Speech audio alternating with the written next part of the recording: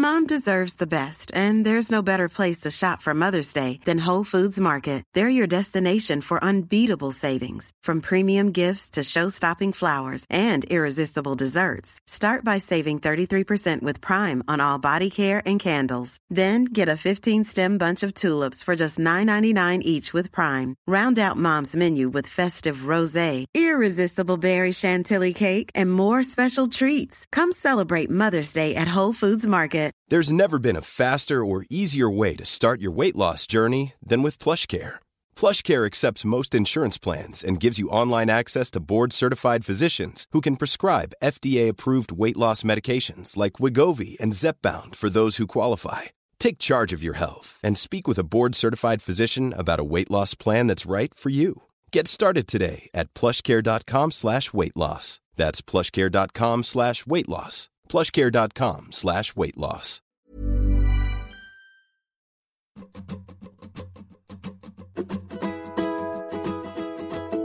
Hey breasties, I just wanted to thank all of you so very much for listening to us these past few months.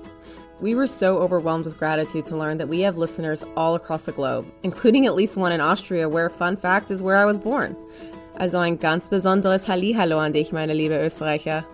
That's just a little special shout out for you. We could not have come this far without you, breasties. Like a good bra, you've supported us through every episode, and I just wanted to let you know how you can help our baby podcast grow. We recently launched a Patreon where you can become a patron and get access to ad-free episodes, as well as some bonuses we're still cooking up for you.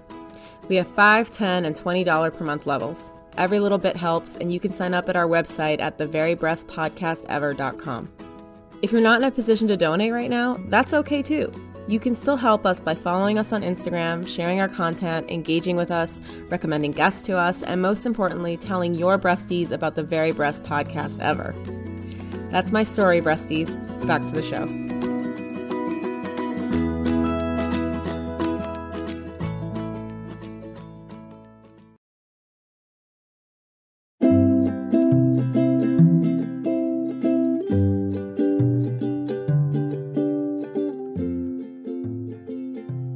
This is a show about breasts and the people who have them, from bras and sexuality to health and everyday life.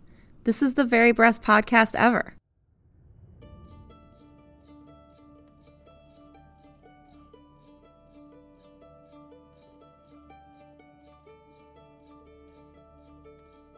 Hey breasties, my name is Nadia Figueroa and I'm a bra designer. From me and our producer Alyssa McHugh, welcome to the Very Breast Podcast Ever. It's October, breasties, the one month of the year where it seems like breasts are on everyone's mind. Why? October is National Breast Cancer Awareness Month. We have 3 very special episodes coming up to honor this incredibly important topic. Before we jump in, I want to take a moment to dedicate this episode to my mother-in-law, Sonia Figueroa.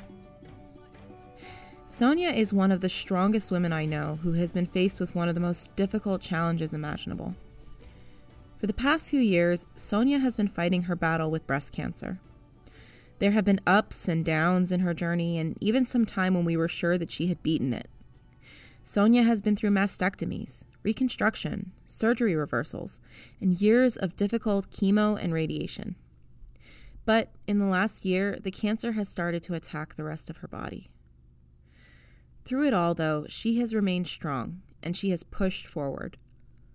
As you listen to this episode, and to all the stories we'll tell you this month, please take a moment to keep Sonia in your hearts and minds.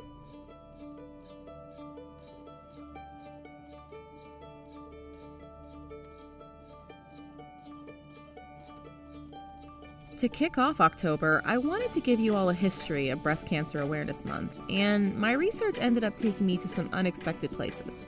But before we go there, let's go even further back in history and talk about the history of breast cancer.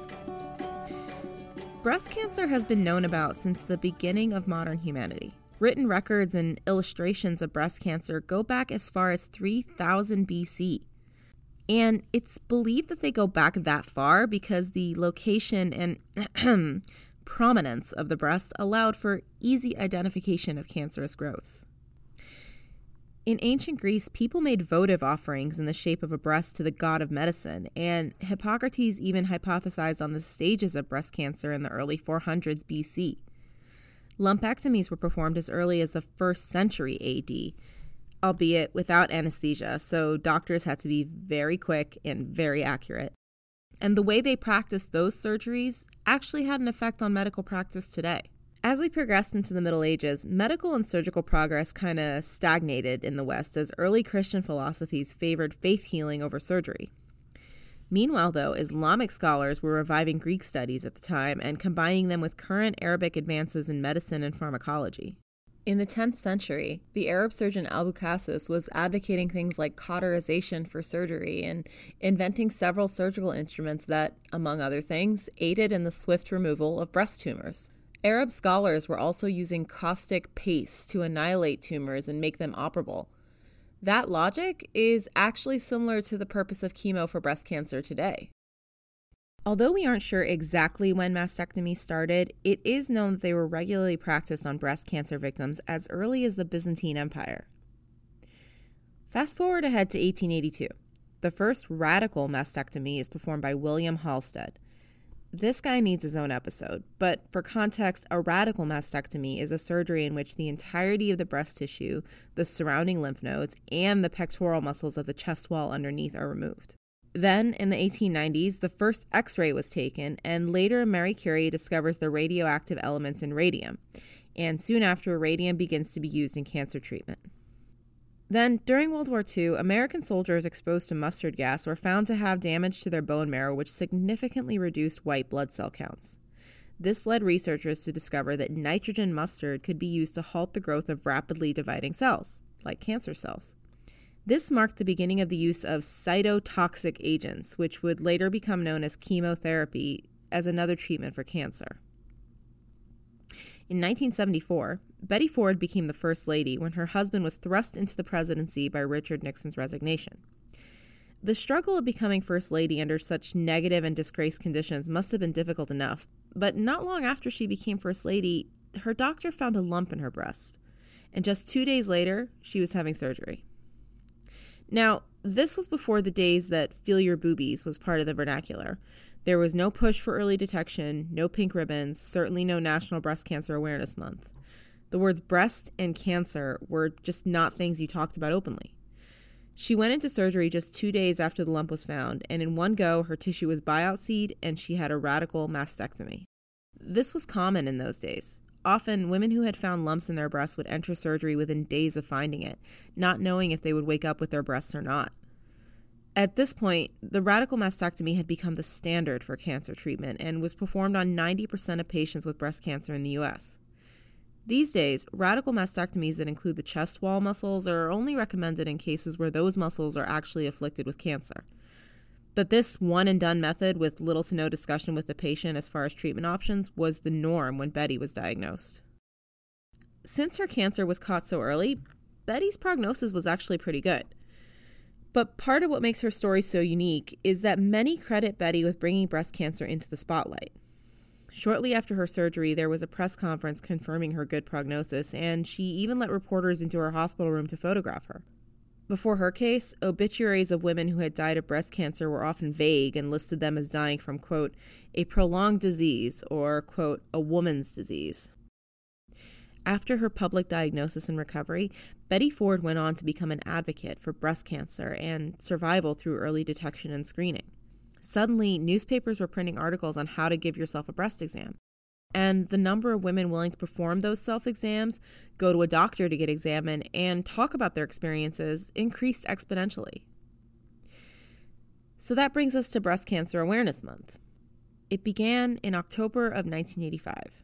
10 years after Betty Ford's very public diagnosis and treatment, as a week-long event organized by the American Cancer Society and the pharmaceutical division of a company called Imperial Chemical Industries, which is now part of AstraZeneca.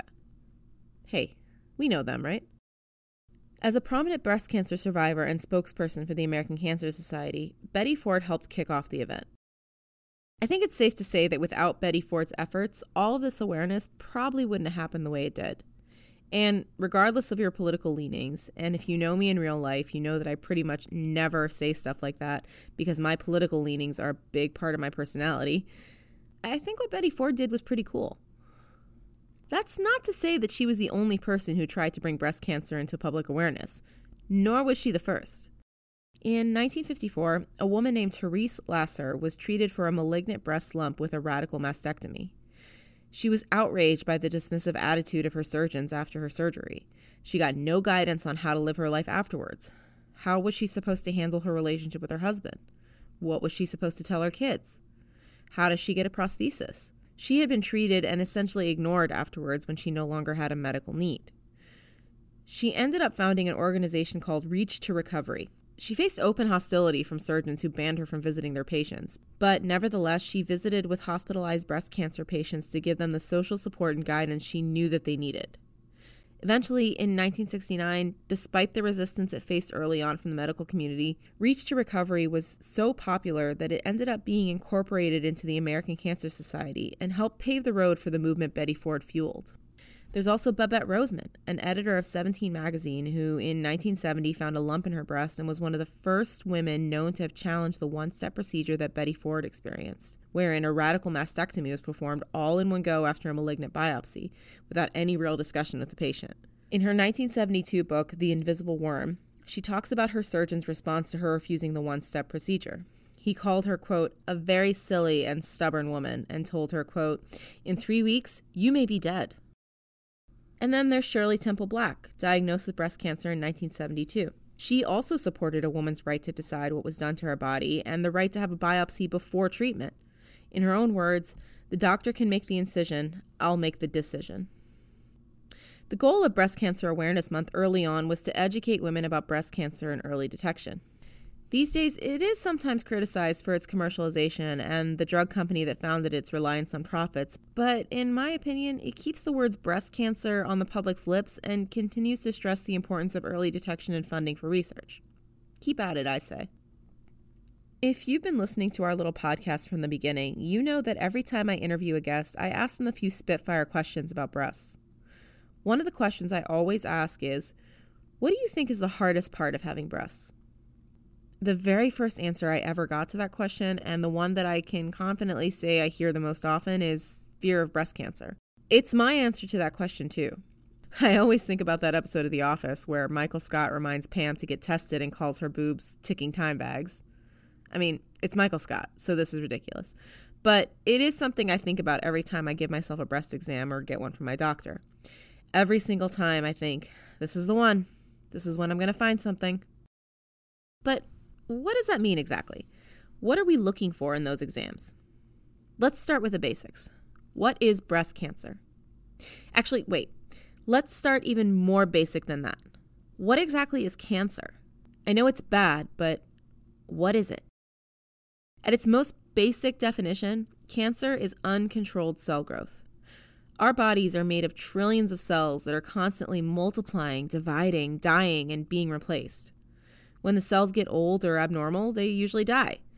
But in the case of cancer, that cell growth just keeps going, uncontrolled.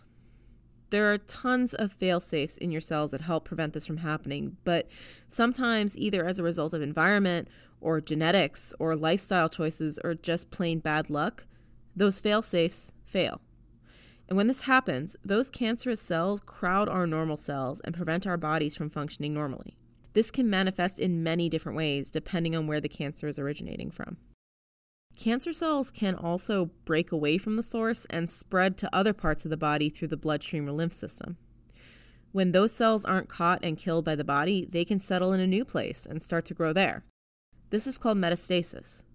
When cancer is diagnosed, you may have heard people apply a stage to the cancer that they're talking about. Cancer is diagnosed in stages 1 to 4, with stage 1 meaning it hasn't metastasized or spread very much, and the higher stages meaning it has spread more. Breast cancer is the most commonly diagnosed cancer in American women. Just for clarity, I mean people who were assigned female at birth and have breast tissue. This is how the statistics and studies are generally conducted, so that's the language I'm going to use. This year, 2021, it's estimated that about 30% of newly diagnosed cancers in American women will be breast cancer. Globally, breast cancer accounts for about 12% of all annual new cancer cases. A statistic I hear a lot is that 1 in 8 women will develop breast cancer in their lifetime. Of course, anyone with breast tissue can develop breast cancer, so this does include men, I should mention. But compare that 1 in 8 statistic to a man's lifetime risk of developing breast cancer, which is about 1 in 833. Nothing to sneeze at, but other than age, the other main risk factor in developing breast cancer is sex, being female. In our next few episodes, we are going to talk to you more about the human side of cancer, what it's like to be diagnosed, surviving it, treatment options. Breast cancer treatment has continued to evolve since the Byzantine Empire and the days of Betty Ford's diagnosis. For instance, another type of mastectomy known as a simple mastectomy, which preserves all the pectoral muscles, has been developed. And one study in the 1970s found that a lumpectomy followed by radiation can sometimes be as effective as a full mastectomy. We'll talk more about this in future episodes, but one thing I can't stress enough is that it's different for everybody and early detection is key.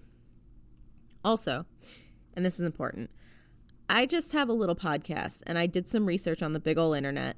So nothing I'm telling you should be considered a substitute for medical advice. I am not a doctor. But you know what? Our guest for this week's episode is a doctor.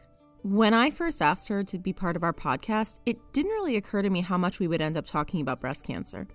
I figured we'd talk about breast health, anatomy, science stuff. But what I learned is that it's one of the primary concerns not only of the doctors who examine our breasts, but of the people whose breasts are getting examined. I am incredibly excited to introduce you to a gynecologist who generously donated her time to us to tell us all about the ins and outs of breasts. What are we looking for when we do a breast exam? What does a lump feel like? What happens to our breasts as we age? And what's up with nipple hair? Breasties, please welcome Dr. Monica Simmons to the Very Breast Podcast Ever.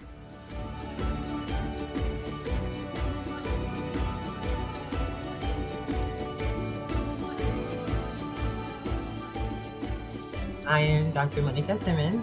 I own my own practice here in the city. It's called Every Woman Wellness.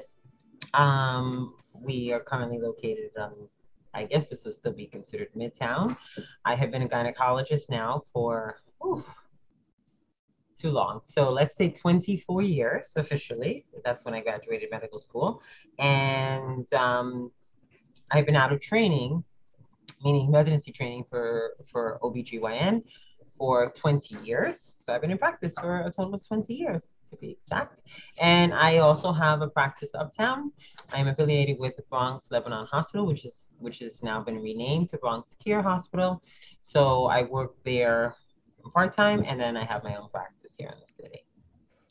That's amazing. So when I first mentioned this to my husband that I was going to interview a gynecologist for our show, he said to me, "Isn't that the wrong body part?" Okay. So do you get that misconception a lot that you only interact with vaginas? It depends. It depends on the patient population. So like my uptown patients. So when I answer a lot of these questions, which I'm expecting there to be, there's usually a separation. So I separate my uptown patients from my downtown patients just because the culture is different.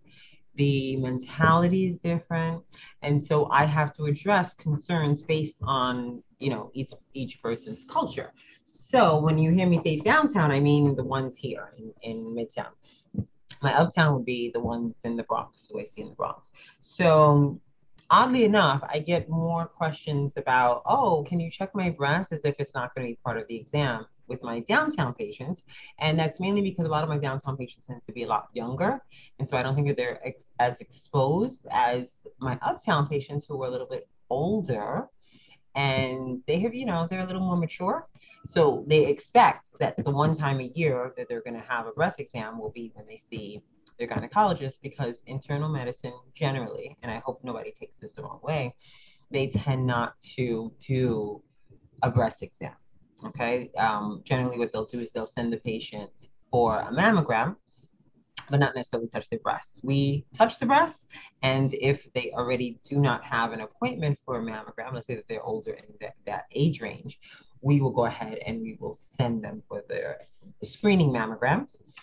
But also, if they have a breast issue, a lot of them will see us, we will palpate it or we'll investigate it, and then we end up sending the majority of them to the breast surgeon if they need to go down that route. So that's usually how it works. So how much of your daily job deals with breasts? Oh, it's all day. Like every patient who has a breast, I must touch it and I have to do an exam. So it's part of the GYN exam.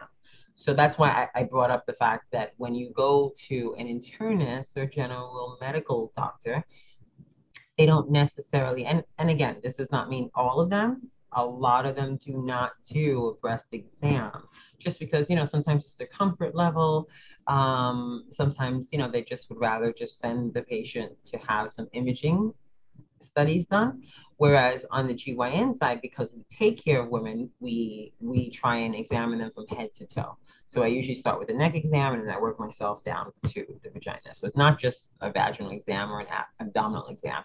We really have to check your breasts and address any concerns.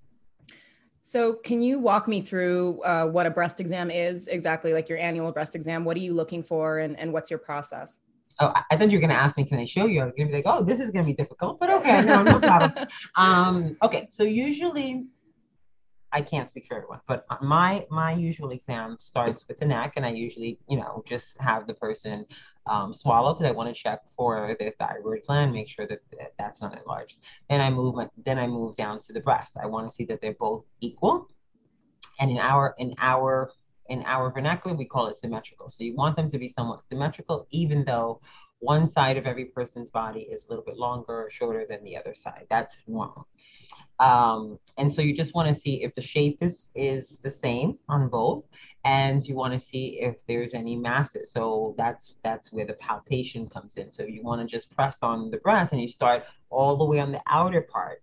And a lot of women don't understand that they have breast tissue almost up to their clavicle or your bone. Okay, so you have to start pretty high, and then we just work in a circular fashion because it just works out easier for us, because then you try not to miss anything. So you do it in a circular order, almost like, remember that game? You guys are too young, but remember that game as a kid? We call it the big top. You press on and then it swivels like this and it's like a triangle. Yeah. Like that. Same thing. So you want to have your exam like that until you get to the nipple, to the areola and the nipple. Once you get to the areola, you want to make sure that looks fine. You want to check and see if the nipples are inverted or if both are inverted or if they're external. If they're not, if everything looks normal, fine. If one is inverted and the other one is not, then you have to ask the patient, listen, does the other one come out? And if it does, then fine, you can try and actually, get the nipple to come out because you need to evaluate it. If both of them are inverted and that's how it's been for the person's, up to their adult life or when you're seeing them, then that's fine too. But then, yes, you just want to warn them that chances are once they conceive and they have a child, a lot of times then the nipples will evert. Okay. But then once you've done that, then you want to turn your attention to the armpit, also known as the axilla to us, because there's a lot of what we call breast tissue or accessory breast tissue, which goes all the way out to your armpit. And so a lot of times that gets missed and you can have masses there. And then we just really palpate into your armpit to see if there's any lymph node which is enlarged, if it's tender meaning if it's like swollen and it causes a little bit of pain. And that's it. And that's usually the end of the exam. After we have squeezed the nipple, make sure that the nipple does not have any discharge. There's no abnormal green color discharge or even white discharge may be abnormal for someone who is not breastfeeding. We check that, and then that's it. And then we turn our attention to the abdomen or to the belly. Is it common? Do you see is inverted nipples? Is that a really common thing? Yeah. Yeah, it's very common. It's also very common to have one which is not. It's common to have inverted nipples when you're younger. It's a normal variant. Like you'll have people who have decided to evert their nipples, so you can actually have surgery to do that, to keep it out. Or you can, if you're able to extract it yourself, sure, then you just do that. But some people choose to go ahead and invert it. Let's say you want to wear a nice dress. Nowadays, now they have the nice pasties. But back in my day, when I was much younger, they didn't have all these lovely things. So that's what a lot of women did. You just invert it, and then you put like a piece of tape or a Band-Aid, and you go about your day. You mentioned also that you're checking for symmetry. So I know me personally, I don't have symmetrical boobs. What is some risks of it being asymmetrical? What are you looking for it exactly? Well, specifically when we check it as such, if there's a significant difference, we want to palpate or feel deeper to make sure that it's not a mass or some type of growth which is causing it to be so much larger than the other, right? So usually the symmetry will be in the contour. So if both of them look like grapefruits, right? But one is just more like an orange size and the other one is more like a grapefruit size, but it has a perfect contour of a circle, then it's less likely that there's a mass which is changing the shape of it. Whereas if you have somebody who has cancer, yeah, one will look almost like a sun-dried tomato, almost like that. Like the skin will get, like it just pulls out from the skin. So it's not that beautiful, circular look. It has more of a something is pulling at it. Something is kind of like dehydrating fruit type of look. Something is doing that. Meanwhile, the other one will look, like that perfect circle. So that's what we're trying to ascertain. Is it a growth? Is it a growth that could be cancerous? Is it a growth that is something which is benign, meaning that it's not cancerous? So in that case, you have something which is called a fibroadenoma. And a fibroadenoma is kind of equivalent to fibroids, which a lot of women have in their uterus. So that too can cause a little bit of a distortion, but it tends to keep the same circular fashion. Whereas, cancer tends to kind of grab at anything which is in its path. So in recent episodes, I've actually urged our listeners to do a monthly self-breast exam. But when I was doing my research for this episode, I found that there's a lot of people who are saying that that's not really the accepted advice anymore. What are your thoughts on that? The American Cancer Society no longer recommends breast self-exams in average risk women because of a risk of false positives and, quote, a lack of evidence of benefit. Instead, they recommend we practice the vague, quote, breast self-awareness to detect changes instead of a regular repetitive self-exam to detect cancer. I would argue that a monthly exam at the same time of the month would make you pretty self-aware of your breasts, wouldn't it? Honestly, who at the ACS came up with this change in policy? I mean, You know what? Let's save this for a future episode and hear what Dr. Simmons has to say.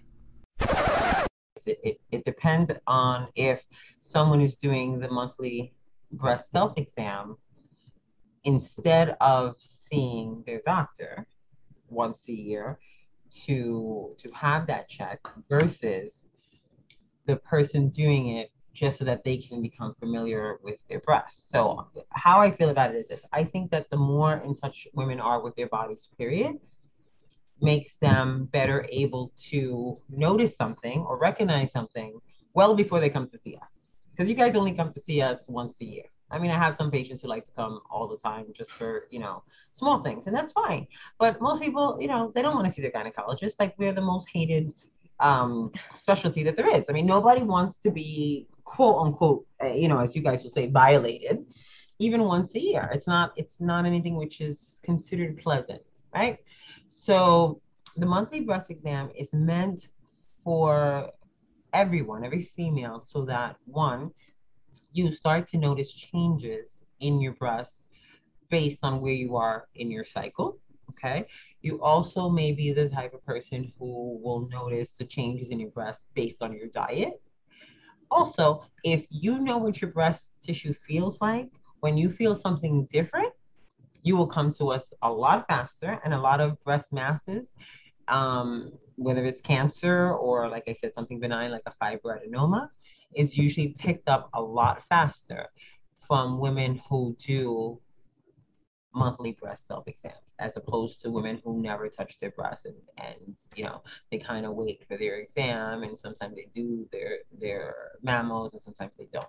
So my belief is the more that you understand how your body feels and looks and feels, the better off that you can recognize something which is not normal, so that you can come in to see us. So what kind of things should we look out for when we're doing our own breast exams? What does a lump feel like? Well, it depends on the lump. So some lumps, this is how they describe to us in medical school. They give you a simulator. Again, in medical school, they give you like a simulated breast, and they'll have, different masses in the same breast, and then you have to identify what you think it is, right? So they describe one of them as feeling like a marble. So the marble is like kind of smooth on the outside, and it kind of moves if you move it around. It tends not to cause you pain. It's more just like something that you can feel under the skin and within the tract of the breast. Those tend to be benign. Those tend to be things like a fibroadenoma. Then you have things which, like I said, you can just look at your breast and see that something is pulling from the skin. And that usually is not the best sign, because most of the time those masses or those growths tend to be more serious, and they may be something which is cancerous, because how cancer grows, it's not very elegant. It just kind of picks up, blood supply from wherever, and then it just starts pulling at anything which is in the way, so that it can get blood supply. So the breast will start to look as if, they call it this peau d'orange, which means, like an orange peel. I don't think of it really that way, because it actually looks more like a dehydrated fruit. You know how you get like that wire, it looks more like that. The sun-dried tomato. Yes, I call it sun-dried because sun-dried tomatoes look good, but they taste good, but they don't look so good. But with that, what ends up happening is when you try and feel it or palpate it, it's fixed. So you can't move it around like the marble. It's not going to feel nice and smooth. It's going to feel almost like it's stuck to the skin or stuck to wherever it is underneath, and you can't shake it around to move it up and down. And so that would be more of something a little more concerning, possibly cancer. Mm-hmm. Then you have cysts. Cysts tend to come and go just like they do on the ovary, just like they do in other areas of the body.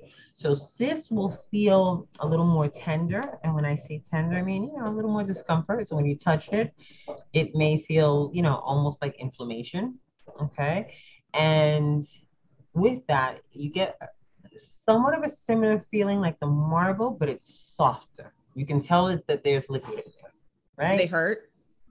Cysts tend to hurt because they tend to be formed because of something, as you guys will say, hormonally active tissue. So like if someone drinks a lot of caffeine, like this is my big thing. I always tell patients who have fibrocystic breast, which generally most women will have that for the rest of their life, just because when you have glands in your body, they react to different hormones. So if you like to drink coffee, which has caffeine, or chocolate like me, who, has a lot of sugar, things like that, that naturally causes inflammation in your body. So it's going to do the same thing with the breast tissue, and how the breast tissue responds, because it's a duct and it's supposed to produce liquid, it will produce a cyst.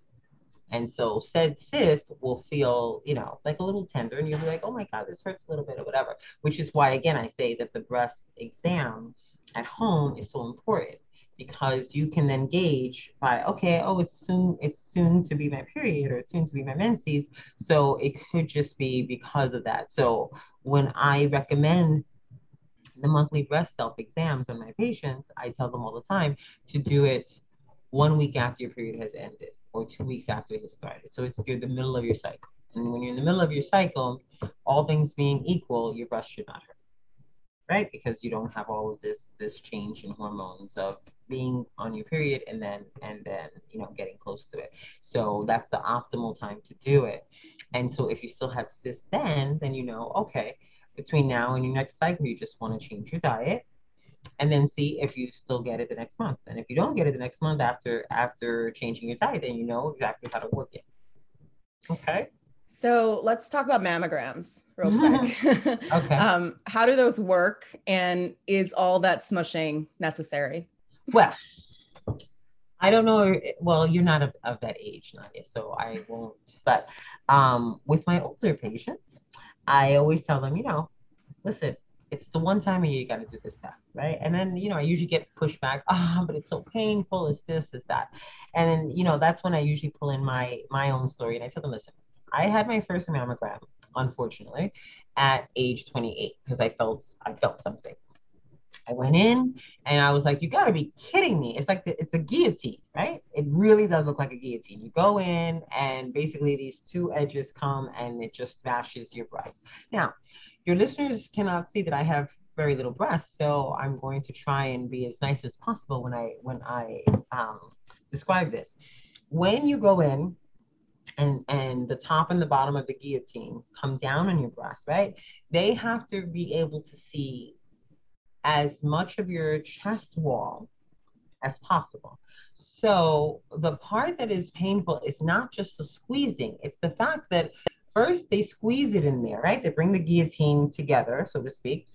And then the lovely technician will come and adjust whatever breast tissue is in there because they have to get as much as possible. So you end up having to push that side of your chest all the way up against this machine. Then you got to hold your breath because, of course, your chest wall is about to come out. And then the technician has to walk over, press the button, check the film, make sure that they got everything, and then it releases. Then the guillotine releases. And it's not fun. And I always say that, it must have been, or it still is, it must have been one of those devices which was invented by men, clearly. Okay? Because as a female, we would never think to do that. The mammogram was, in fact, invented by a man. In 1956, a medical student named Robert Egan was tasked with figuring out a way to get proper X-ray imaging of breast tissue. He had to not only find the perfect X-ray settings that were high enough to penetrate soft breast tissue, but lower than what was used to penetrate bone. He also had to figure out the mechanics of getting that imagery. He tried countless techniques, including floating the breasts in liquid. Once he figured out his compression method, at first he was mocked by the medical community and referred to sometimes as the titty man. But eventually he traveled across the country teaching the, quote, Egan technique, and today he's known as one of the founders of modern mammography. Now, mind you, I have no boobs, but my larger chest people, they go and they're like, oh my God, it's really bad. And I'm like, can you imagine me? Like there's nothing to put in there. And the first time I did this at 28 years old, I was like, oh, this is crazy. By the time I turned 40, they better have changed this. So I gave them 12 years to change it. They didn't. So do you think they're working on anything to... No. That was I asked Nadia to throw that question in because I was please, I'm getting close to 40, so I'm like, let me just tell you, my sister's the one who forced me to go back and do it. Okay, because I turned 40 and I was like, I'm not going. I'm gonna wait because guess what? I think my breasts are fine, and I had this whole denial thing going on. And then she said, no, you're gonna go. So I compromised. I did it at 41. And I went in there and I was like, okay, listen here, you people. It just so happens that, it's a place that I send all my patients anyway, so they know me. So I said, yeah, I'm not going to pull the I'm Dr. Simmons card, but you better run fast and press that button because I'm not going to hold my breath for that long because this is ridiculous. And so every year now that I go, they're really fast. They're like, oh, Dr. Simmons, you're here. They press the button. I'm like, oh, thank God. Does it take like 30 seconds or something, but it feels like 5 minutes? It's not even 30 seconds it takes. It's maybe 10 seconds. But when your chest wall, like I said, is coming out and you have to hold your breath and your shoulder is up against it and then they move you around like, it's just, it's not pleasant. But as I tell my patients, it's once a year. And if that means that once a year you go so that you can have peace of mind, you can make sure that you don't have cancer, we hope, then just do it. It's just like coming to see me. I know you can't stand seeing me, but it's part of the trade-off. You come once a year. I try and make it as painless as possible, but that's impossible. And woof, you go off, and the next 364 days, do what you want.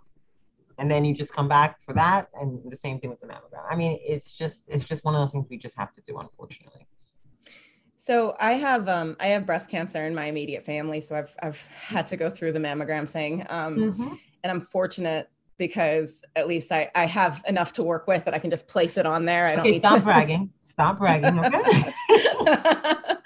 But I've heard a lot about genetic testing, and some of our listeners might be surprised to know that there's actually a whole bunch of new genes now that they're discovering that contribute to your risk of developing breast cancer. Sure. Can you tell me a little more about that? I know about the BRCA1 and BRCA2, but do you know of any others that are being discovered? Okay, so basically when they talk about other genes, they're really what we call alleles. So genes are made up of, let's just call them smaller genes, right? And the smaller genes are alleles. So they make up the portion of, the whole genetic makeup. And what we do is we continually try and discover the areas on the gene, which, like I said, are made up of alleles. So an allele will be one space, one portion of it. Let's say, 1/3 of a third on the whole gene. And so as we keep discovering different cancers in different people, when we see that it keeps repeating in that same area, that one area, we'll then name that allele to be tested. But the BRCA, so that was called breast cancer gene 1, breast cancer gene 2. The initial naming of it was mainly because we can identify the main gene, so the whole thing. Now, with there being so much more technology and so much more research being done, now we can actually locate it to a specific part. And when we see that it's repeated, then we say, oh, wow, we can test this is associated with, let's say, this other type of disease, or this we see a lot more often in this population, or this patient population. And so then we'll be able to offer more testing for people and get a little more specific. So it's not just a broad, okay, the whole gene, and if that gene comes back positive, then we say, okay, yes, you have the breast cancer gene. Now we can locate it to a specific portion and say, okay, while your BRCA1 or 2 may be positive, specifically this allele or this portion of that gene is associated with, let's say, pancreatic cancer or something else like that. And so now we're finding that we can be a lot more specific with it. We can test for other risk factors or other genes which are associated with these other cancers. Mom deserves the best, and there's no better place to shop for Mother's Day than Whole Foods Market. They're your destination for unbeatable savings, from premium gifts to show-stopping flowers and irresistible desserts. Start by saving 33% with Prime on all body care and candles. Then get a 15-stem bunch of tulips for just $9.99 each with Prime. Round out Mom's menu with festive rosé, irresistible berry chantilly cake, and more special treats. Come celebrate Mother's Day at Whole Foods Market. Ever catch yourself eating the same flavorless dinner 3 days in a row? Dreaming of something better? Well, HelloFresh is your guilt-free dream come true, baby. It's me, Keke Palmer. Let's wake up those taste buds with hot, juicy pecan-crusted chicken or garlic butter shrimp scampi. HelloFresh. Stop dreaming of all the delicious possibilities and dig in at HelloFresh.com. Let's get this dinner party started. Hiring for your small business? If you're not looking for professionals on LinkedIn, you're looking in the wrong place. That's like looking for your car keys in a fish tank.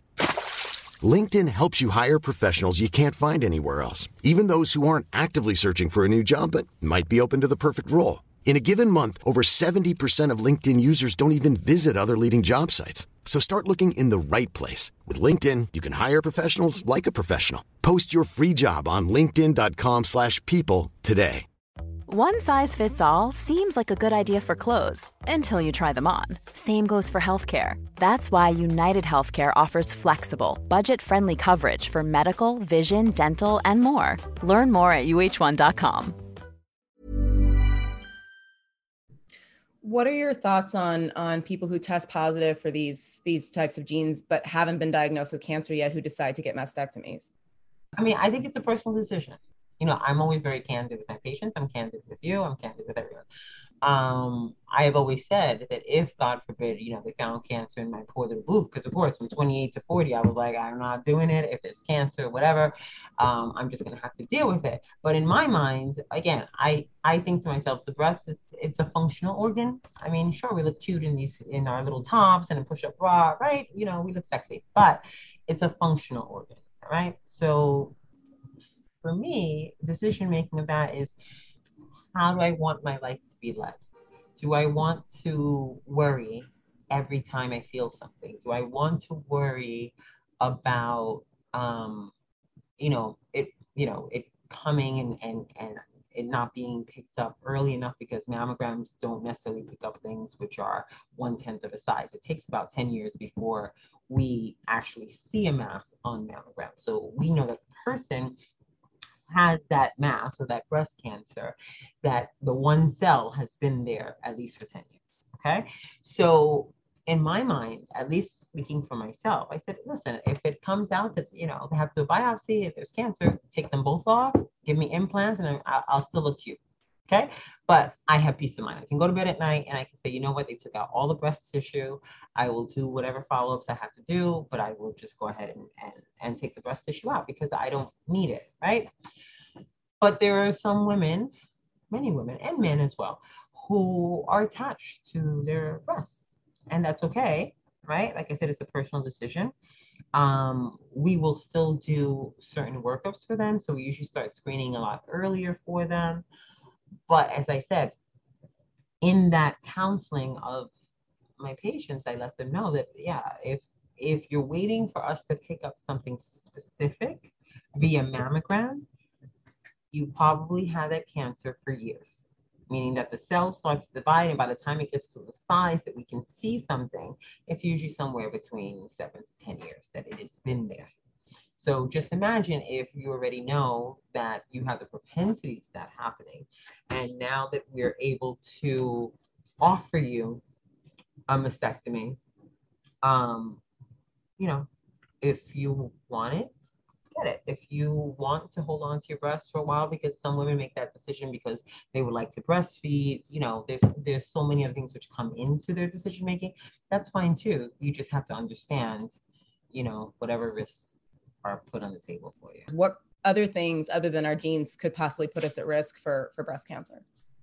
Well, age is the biggest risk factor. So when somebody has the gene, basically it just means that we're a lot more, and I hate to use this word diligent, but we intervene a lot earlier in terms of starting to get screening and testing.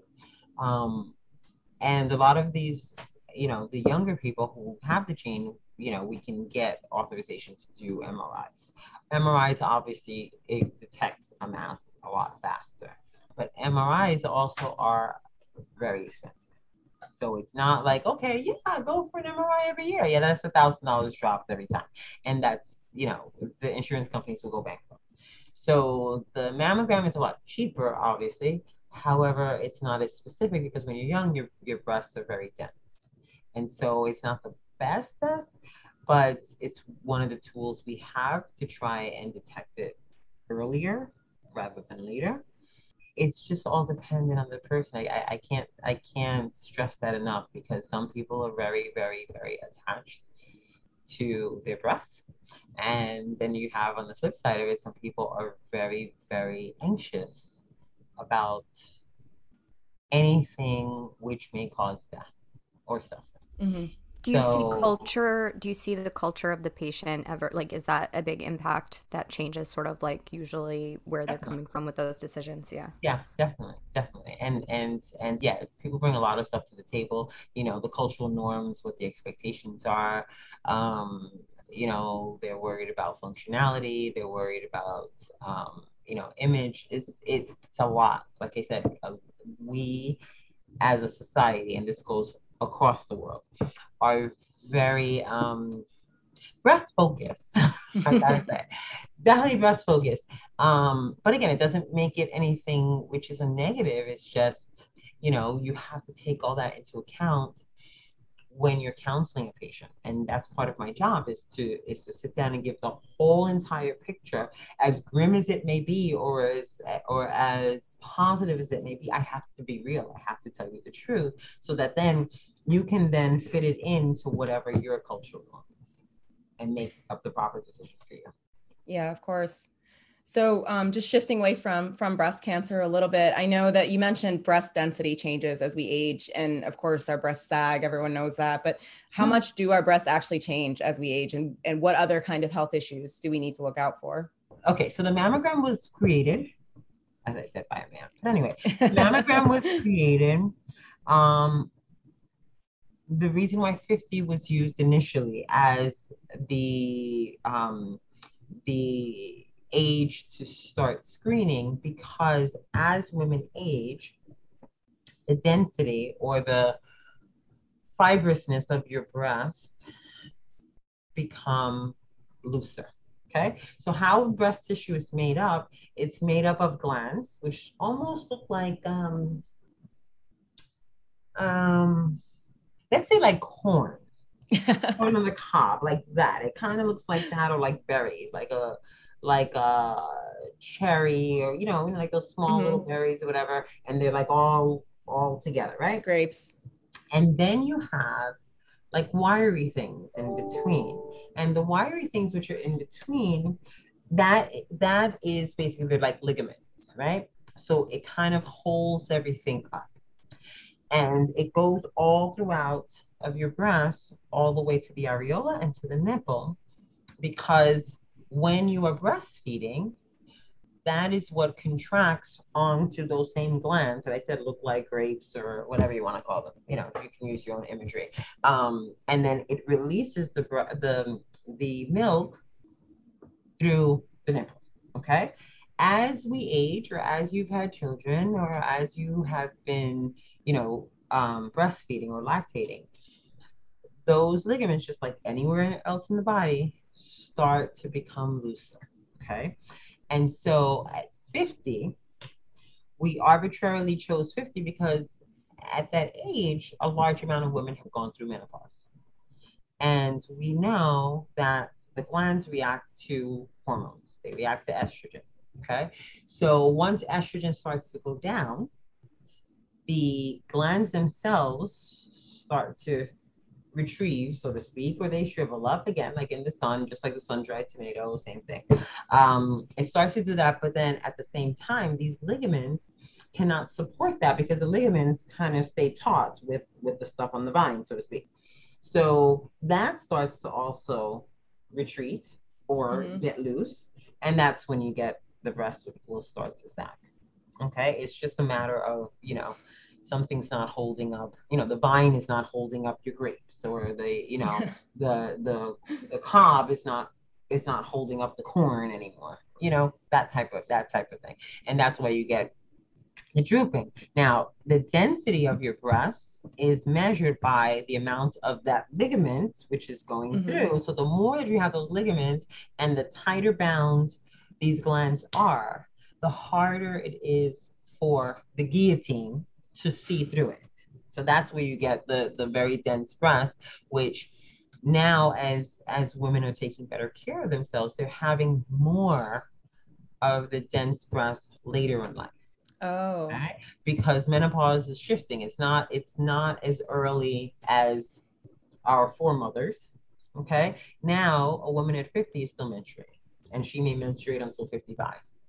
So when you go in for the mammogram, a lot of times, the first time they say, oh, very, very fibrodense breast. Okay, well, great for the patient, right? Because that means that, she still has some lift, but it's not good for the radiologist who's taking a look at this, because they can't see through all that dense tissue, through those ligaments, which are still doing its job. And so they're not as able to pinpoint if there's a mass behind it, because it's kind of like, trying to do a play behind the curtain, and everyone's sitting there in the audience and they're like, wow, we can hear it, but we can't see what's happening on stage. It's just like that. So, you can infer that it's a comedy and a lady is talking to a male and they're talking about, you can infer the plot, but you can't see it. Yeah. It's very similar. So then usually what happens is then the radiologist will recommend getting a breast ultrasound or a sonogram of the breast, because with that, it basically will take a look at the tissue through the scope of, we use darkness and light, right? Mm-hmm. And you're able to see the ligaments going through it, and then you can see the glands through it. So that's why we tend to combine it for women who are, either getting their mammogram early as in 35. But nowadays, since our guidelines call for the initial mammogram starting at 40, if there's no other family history, a lot of times we have to send people for both. Yeah. Because we expect it to be a lot more dense than someone who's 50, and a lot less dense than a lot more dense than someone who's 60. But age is your biggest risk factor. So if we live long enough, which we as women will, because of course we're the superior sex, but we also live about 3 to 7 years longer than the average male. Mm-hmm. Your biggest risk factor for breast cancer is age. So if you live to 100, you probably would have gotten breast cancer. 1 in 8 women will get breast cancer. Wow. Yeah. I didn't realize it's that high, but age is the biggest risk factor. That's incredible. And thank you for that analogy, because that actually really makes it clear. And I think that I'm going to call mammograms the guillotine from now on. Yeah. Don't tell them I told you though, but just know that that's how it looks. When you have your mammogram, you'll see. You'll be like, oh my God, please. It's horrible. So I know your time is precious, but we did crowdsource some questions for you. I just wanted to shoot them off to you. So we got some funny ones too. So some of our listeners, one of the questions that I got most often is wearing a bra good or bad for you? Or neither? Good or bad for you in what way? But I guess you don't know because it's just that. Okay, so I will answer that two-part. As usual, I always throw in my personal experience, because that's, part of the joy of my job is doing experiments on myself and then imparting it on you guys. And I'm like, okay, yeah, this is what works, whatever. So I like to work out a lot, as you know. So I wear sports bras all the time. I can't tell you the last time I wore a regular bra. I can't tell you with the underwiring, because I stopped doing that years ago because it just hurts. Okay, fine. And during COVID, I was working out at home. And when I work out at home, there's no need for me to put on a sports bra. I'm in my house. So I do a lot of aerobics, jumping up and down or whatever. And not that I really noticed that they have sagged. So I'm glad about that. But I do a lot of, chest wall stuff. But it does hurt a lot more because they're moving a lot. So if you're the type of person who has, obviously most people have more than me, you should wear some type of support to it, because when those ligaments, like I said, they sag, they're just the natural gravity is going to pull it down. But then when you're doing, any activity which involves, let's say jumping up and down or walking, anything which gives an impact, it's going to pull on it even more. So ideally, yes, wear something to kind of, suspend it if that's an issue. But if you want to go, braless because you have a cute dress and you want to show them, knock yourself out. Like, it's your choice to do whatever you like. What's up with nipple hair? That's normal too. So that, I actually learned that. Oddly enough, I learned that before medical school. And I remember that there was somebody had commented on one of these radio shows I was listening to, and the woman was in her 40s, and she said, yeah, once I turned 40, I got nipple hair. And I all I did was just file it in the back of my brain, because at that point I didn't realize I was going to go to medical school anyway. So I filed it, and I was like, okay, I have to look out for that. I have to look out for this, that. Okay. So then I started medical school. I decide I'm going to do OBGYN. And then I said, as with anything else, I say to myself, so you're going to figure this out and see if what she said is true. Because again, it's just filed there for years. And then I started, seeing my patients and I'm like, huh, yeah, late 30s, early 40s. Yeah. And it's just, you just start to find hair in places as a female that you're just like, darn it. When you're a teenager, it's not. Like if you're a teenager in your early 20s, you're like, oh, life is easy. Once you like get late 20s and 30s, it's a whole other ballgame. And I hear it all the time. And it's not necessarily that it's something hormonal, because people really think it is.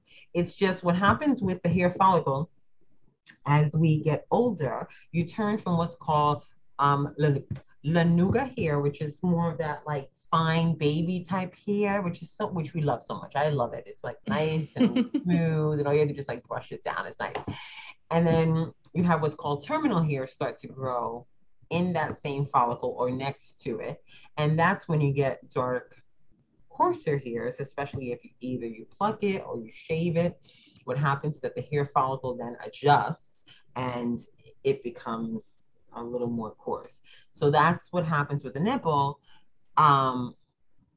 Because at first, the nipple itself, it's not quote unquote developed. So in a young child, you're not going to see any of the pores, so to speak, or the outlets where a child is going to latch on, right? But as you get older, you start getting your period, right? Your hormones starting to do its job, and usually somewhere in the mid-20s or so, that's when you start to see the dots on your areola. Okay, because the nipple itself actually comes out. It's actually the sucky portion of it, but the areola is the part that really makes the milk. So that's why you see like little white dots there. That's basically a duct, which if you were breastfeeding, milk will come out of there. So next month, we're going to talk to a lactation consultant and go all the way into breast anatomy and breastfeeding. Stay tuned. So that area, if it's amenable to having a hair follicle, which it doubles as that, then you start to get, unfortunately, nipple hair. People call it nipple hair. I just call it breast hair because you get it all around the areola. And it's just because the rest of your body also has hair. It's just some people make more of the lanuga hair, which is the baby type hair, and then you just get a few of these. Yeah, those long black. Yeah, so just pluck them. Don't shave it. Just pluck them, and What about laser electrolysis? I mean, you can do that too, but I mean, is it that serious? Like, there's some people who really get it badly, and I tell them, yes, go ahead and do that. If you do, go ahead. Yeah, but does laser? Because there's always those rumors that laser gives you cancer or it could give you cancer. Is that sort of just like one of those like myths that, or like we don't know enough, but it could, but so could Coca-Cola. Like, no, because you're too close to the skin surface for it to really cause you cancer. It's not going to go. Lasers which are on the market, they react to the hair follicle, so the color of the hair is what then directs the beam of light to then kill the follicle. Okay, so it doesn't go deep enough. So like if you're getting laser like to your chest, it's not like it's going to go to your heart. No, it's just acting specifically at the hair follicle. Yeah, so literally just before this appointment, I was at a laser hair, and I was like, I gotta remember to ask. Oh, yeah, no, you can totally do it there. I mean, it'll probably hurt like hell because you have a lot of nerve endings there. But if it's only a few hairs, yeah, do it. And the younger that you do laser, the better, because then hopefully you'll have the decreased hair growth. So when you get to be 40, you're not like, oh my God, this is ridiculous. I gotta pluck every day. So it won't be that issue. So I got this question a lot. What are those shooting pains we get in our breasts? What could that mean? The shooting pains has nothing to do with the breast. It has to do with your chest wall and what you're doing at the time. A lot of people think it's that, but it's usually not. It's because the breast is, I'm not going to call it a dumb organ because I call the uterus a dumb organ. It's smart because it does its job, but you shouldn't technically have muscular pain in your breast. The chest wall behind it, or your pectoralis muscle, is where you'll get that pain. So like if somebody, the first question I ask people when they come in, oh my God, I have so much pain there. Before I examine them, I ask them, which shoulder do you wear your bag?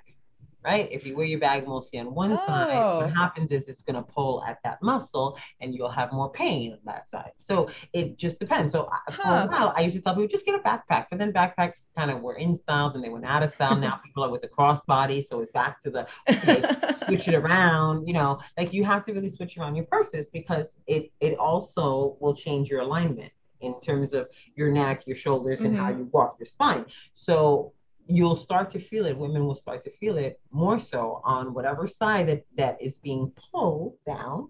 You may feel it there because that muscle has to do more work to hold that weight. So that's the sharp pain. So I usually tell them, just take Motrin. If Motrin makes it go away, then it's the muscle. It has nothing to do with the breast. Interesting. I got that question a lot. So I think it's something that a lot of women just assume it's something with their boobs. Yeah, most people do. But no, if it's like a shooting pain and it feels almost like a throbbing behind there, it's usually the muscle and not the breast itself. But I usually still send people for the breast sono just so that, you know, they have peace of mind. Why do some women's boobs get bigger when they gain weight and why do some not? Everybody's boobs get bigger when they gain weight. Everybody, no matter what they tell you. Right? Because again, it's fatty tissue. Like most of your breast is fat, the glands. If you're breastfeeding, there's milk in there, so they're rock hard and they're heavy. So naturally, if you gain weight, yeah, you'll get, you know, some people go up a little higher on their breast size. If you're working out, and I'm the biggest testament to this, like when I am doing a lot of chest flies and stuff, oh, it's great, but I get the increase in size more so all the way out by the armpit because we're working the muscle underneath. So we can't just stop there. Women who are, let's say, going on this, you know, a diet, and let's say they're, you know, they're generally obese or they're larger, and you lose 10 pounds, yeah, the fat has to come from someplace. And so the body doesn't discriminate. It'll take it from the breast very easily. And then, yeah, your cup size may go down, or the circumference of your bra will also go down if it's the whole picture. So yeah, it happens whether you gain or whether you lose. Amazing. So the last listener question I have for you is, how did you end up deciding to become a gynecologist? Oh my God, I hate that question. My students always ask me because I do a lot of teaching at the hospital. So I tried to, you know, when I first got into this, I tried to doctor it up and make it sound nice, but there's no way to make it sound nice. So, I just get very truthful, which is the reason why I don't like the question is because it's not anything which is going to inspire people.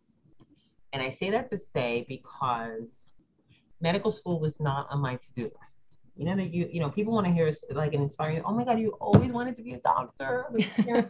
I was not that person. I have always been the type of person who just kind of goes with a certain instinct, and not even my own instinct. I just blow with however the wind is going, and where I land, I make it work for me because I figure that wherever it is I land, I'm meant to be there. So I'm going to make the best out of whatever it is. So I say that to say that I started off in medical school. It was purely by accident, but that's a story for another day. But I had majored in psychology as undergrad, and I had planned to go to grad school and get my PhD in psych. However, the opportunity arose for me to go to medical school in the same school I did my undergrad. So I sat on it, thought about it. I wasn't going to take the opportunity because I'm an idiot, really at heart. But, you know, 2 days later, I was like, you're an idiot. You need to take it. So I did. I took the opportunity. I had to, you know, I was behind the 8 ball, obviously, because it was a special program called post-baccalaureate program where they, you know, you have to take all your prerequisites if you haven't taken them prior. So I did all that, fine. Get to medical school. And once I got to medical school, then the next problem was going to be, okay, what am I going to do? What am I going to specialize in? I assumed I was going to specialize in psychiatry. If I'm a psychology major, it naturally goes with the territory.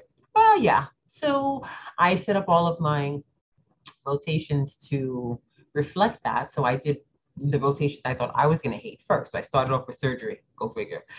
Anyway, by the time I got to my psych rotation, the people who were with me, or one of my friends who knew she wanted to be a surgeon, she, she watched me throughout the year. So I still, like, I hadn't really made up my mind. It was assumed I was going to do psych because I felt that I needed to do psych. However, I wanted to combine it with all these other things. Like I wanted to make my own specialty of like psych and surgery, or psych and gastroenterology, or psych and a colorectal surgeon. Like I wanted to make it work for me.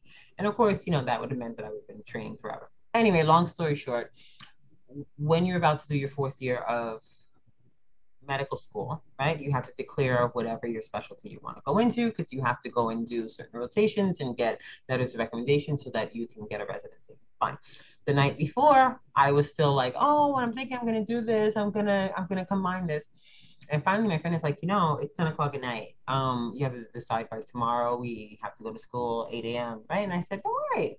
I'll know by tomorrow. She goes, how are you going to know by tomorrow? I'm with you the whole year. You still haven't made up your mind. So she goes, may I just say something to you? I was like, of course. So she goes, I've been with you all year.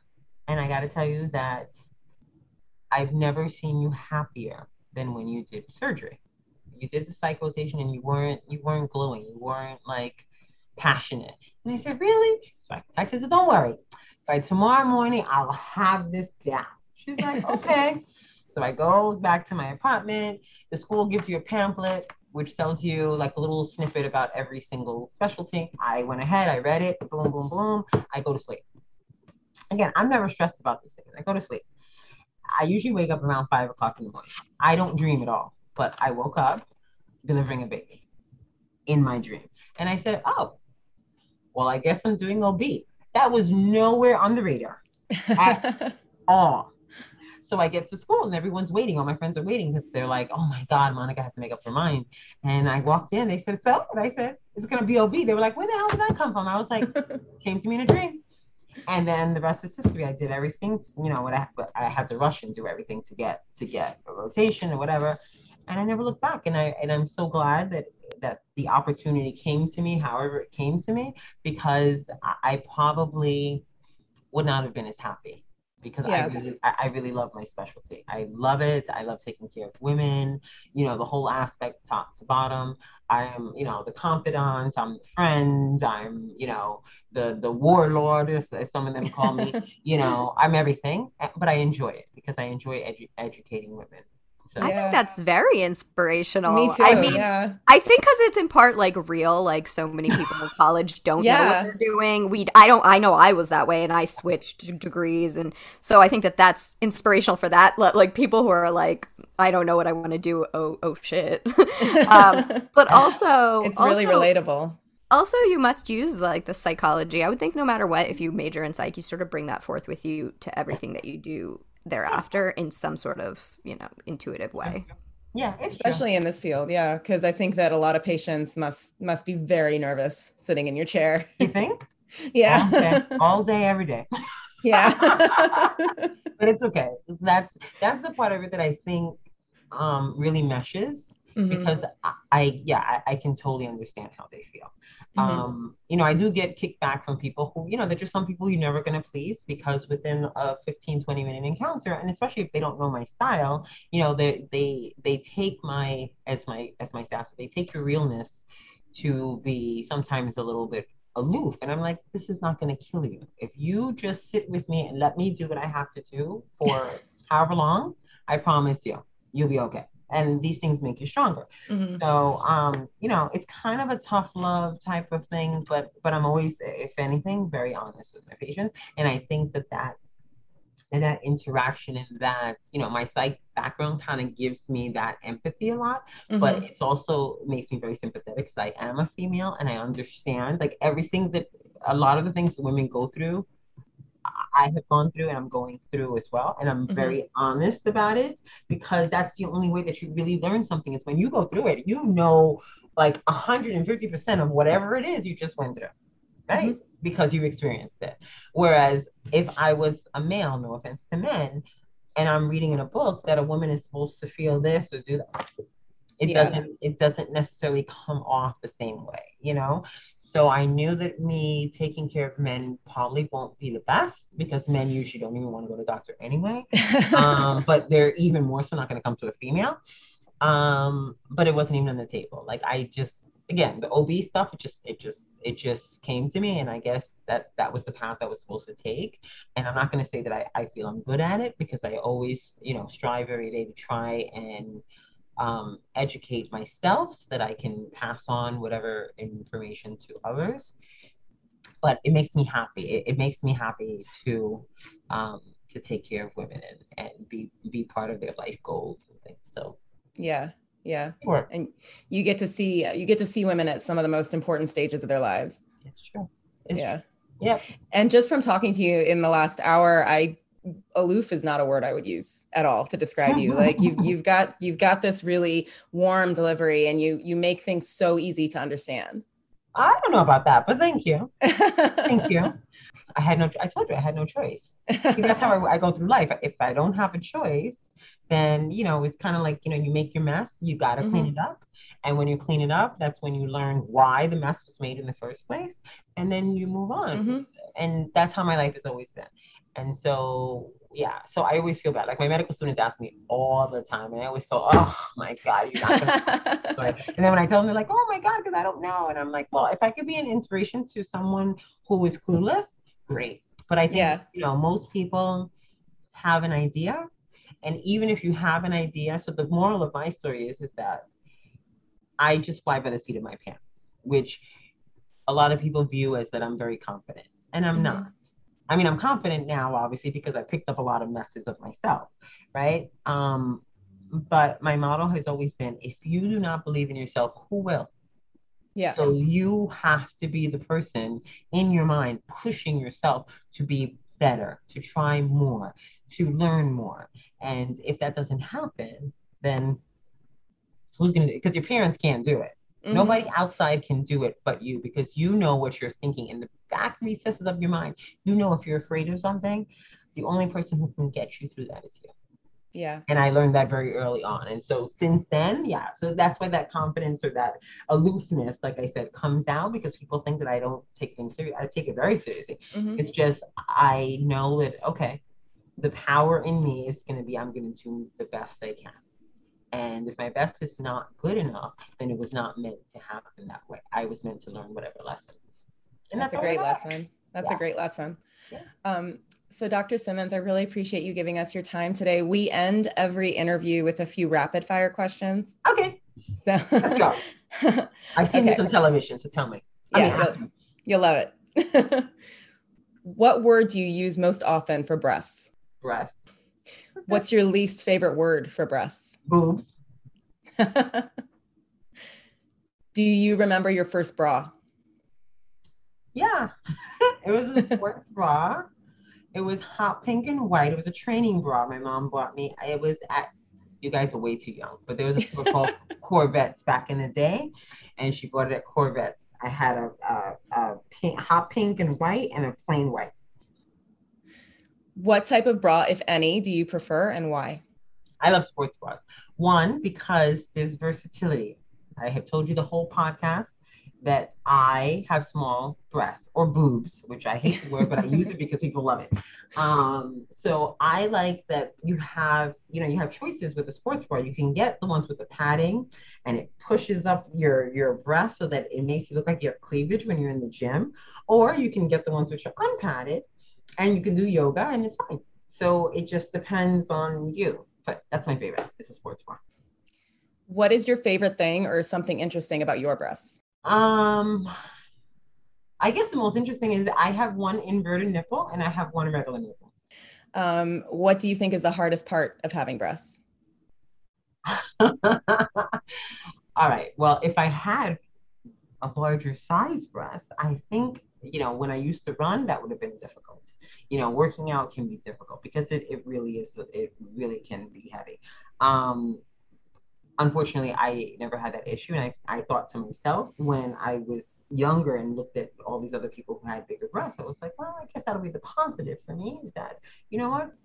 they won't droop, one. Number two, if I run, I don't have all that extra weight. So it's a dichotomy. So it depends on the person. But for me, I can do anything I want. I can go braless. I can run through the street naked, and they won't go flying to my knees. That's the greatest part about it. And last but not least, what do you wish those without breasts knew about breasts? You mean the male species? Is that what you mean? Yeah. Okay. Anyone who's never had breasts their whole life. Okay. So, see, that's kind of a trick question because I give the same speech to men because they have breast tissue. Yeah. But I wish, or I think that by now, most men who are within the age of fatherhood or are fathers have learned that breasts are not necessarily a sex symbol, that they are functional. They were made to lactate.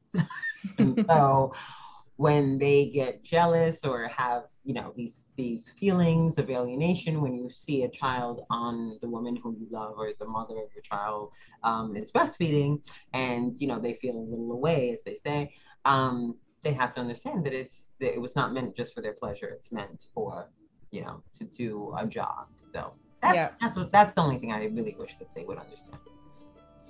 That's a really good note to end on. So thank you so much for doing this, Dr. Simmons. I was so excited to talk to you today. Oh, anytime. I'll do anything for you. I like you. I like you too. You're cool. Take it easy, honey. Bye. Bye-bye.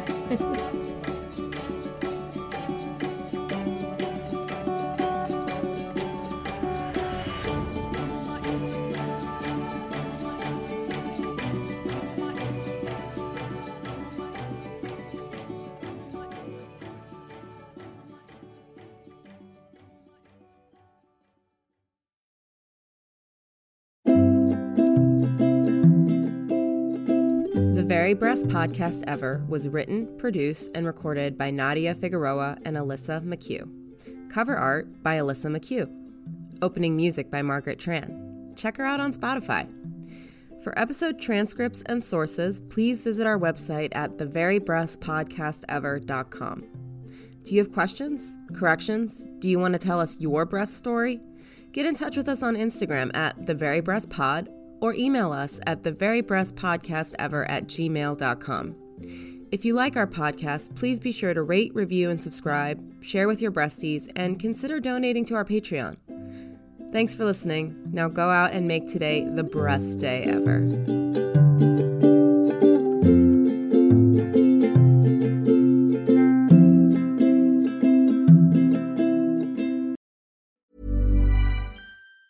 Ever catch yourself eating the same flavorless dinner 3 days in a row?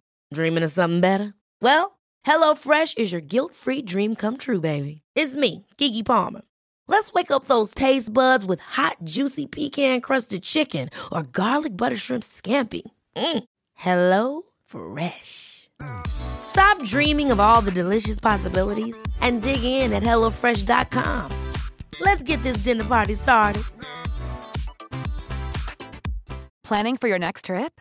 Elevate your travel style with Quince. Quince has all the jet-setting essentials you'll want for your next getaway, like European linen, premium luggage options, buttery soft Italian leather bags, and so much more. And is all priced at 50 to 80% less than similar brands.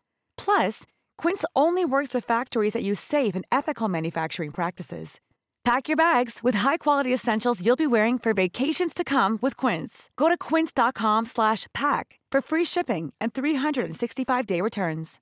Imagine the softest sheets you've ever felt. Now imagine them getting even softer over time. That's what you'll feel with Boll & Branch's organic cotton sheets. In a recent customer survey, 96% replied that Boll & Branch sheets get softer with every wash. Start getting your best night's sleep in these sheets that get softer and softer for years to come. Try their sheets with a 30-night guarantee. Plus, get 15% off your first order at bollandbranch.com. Code BUTTERY. Exclusions apply. See site for details.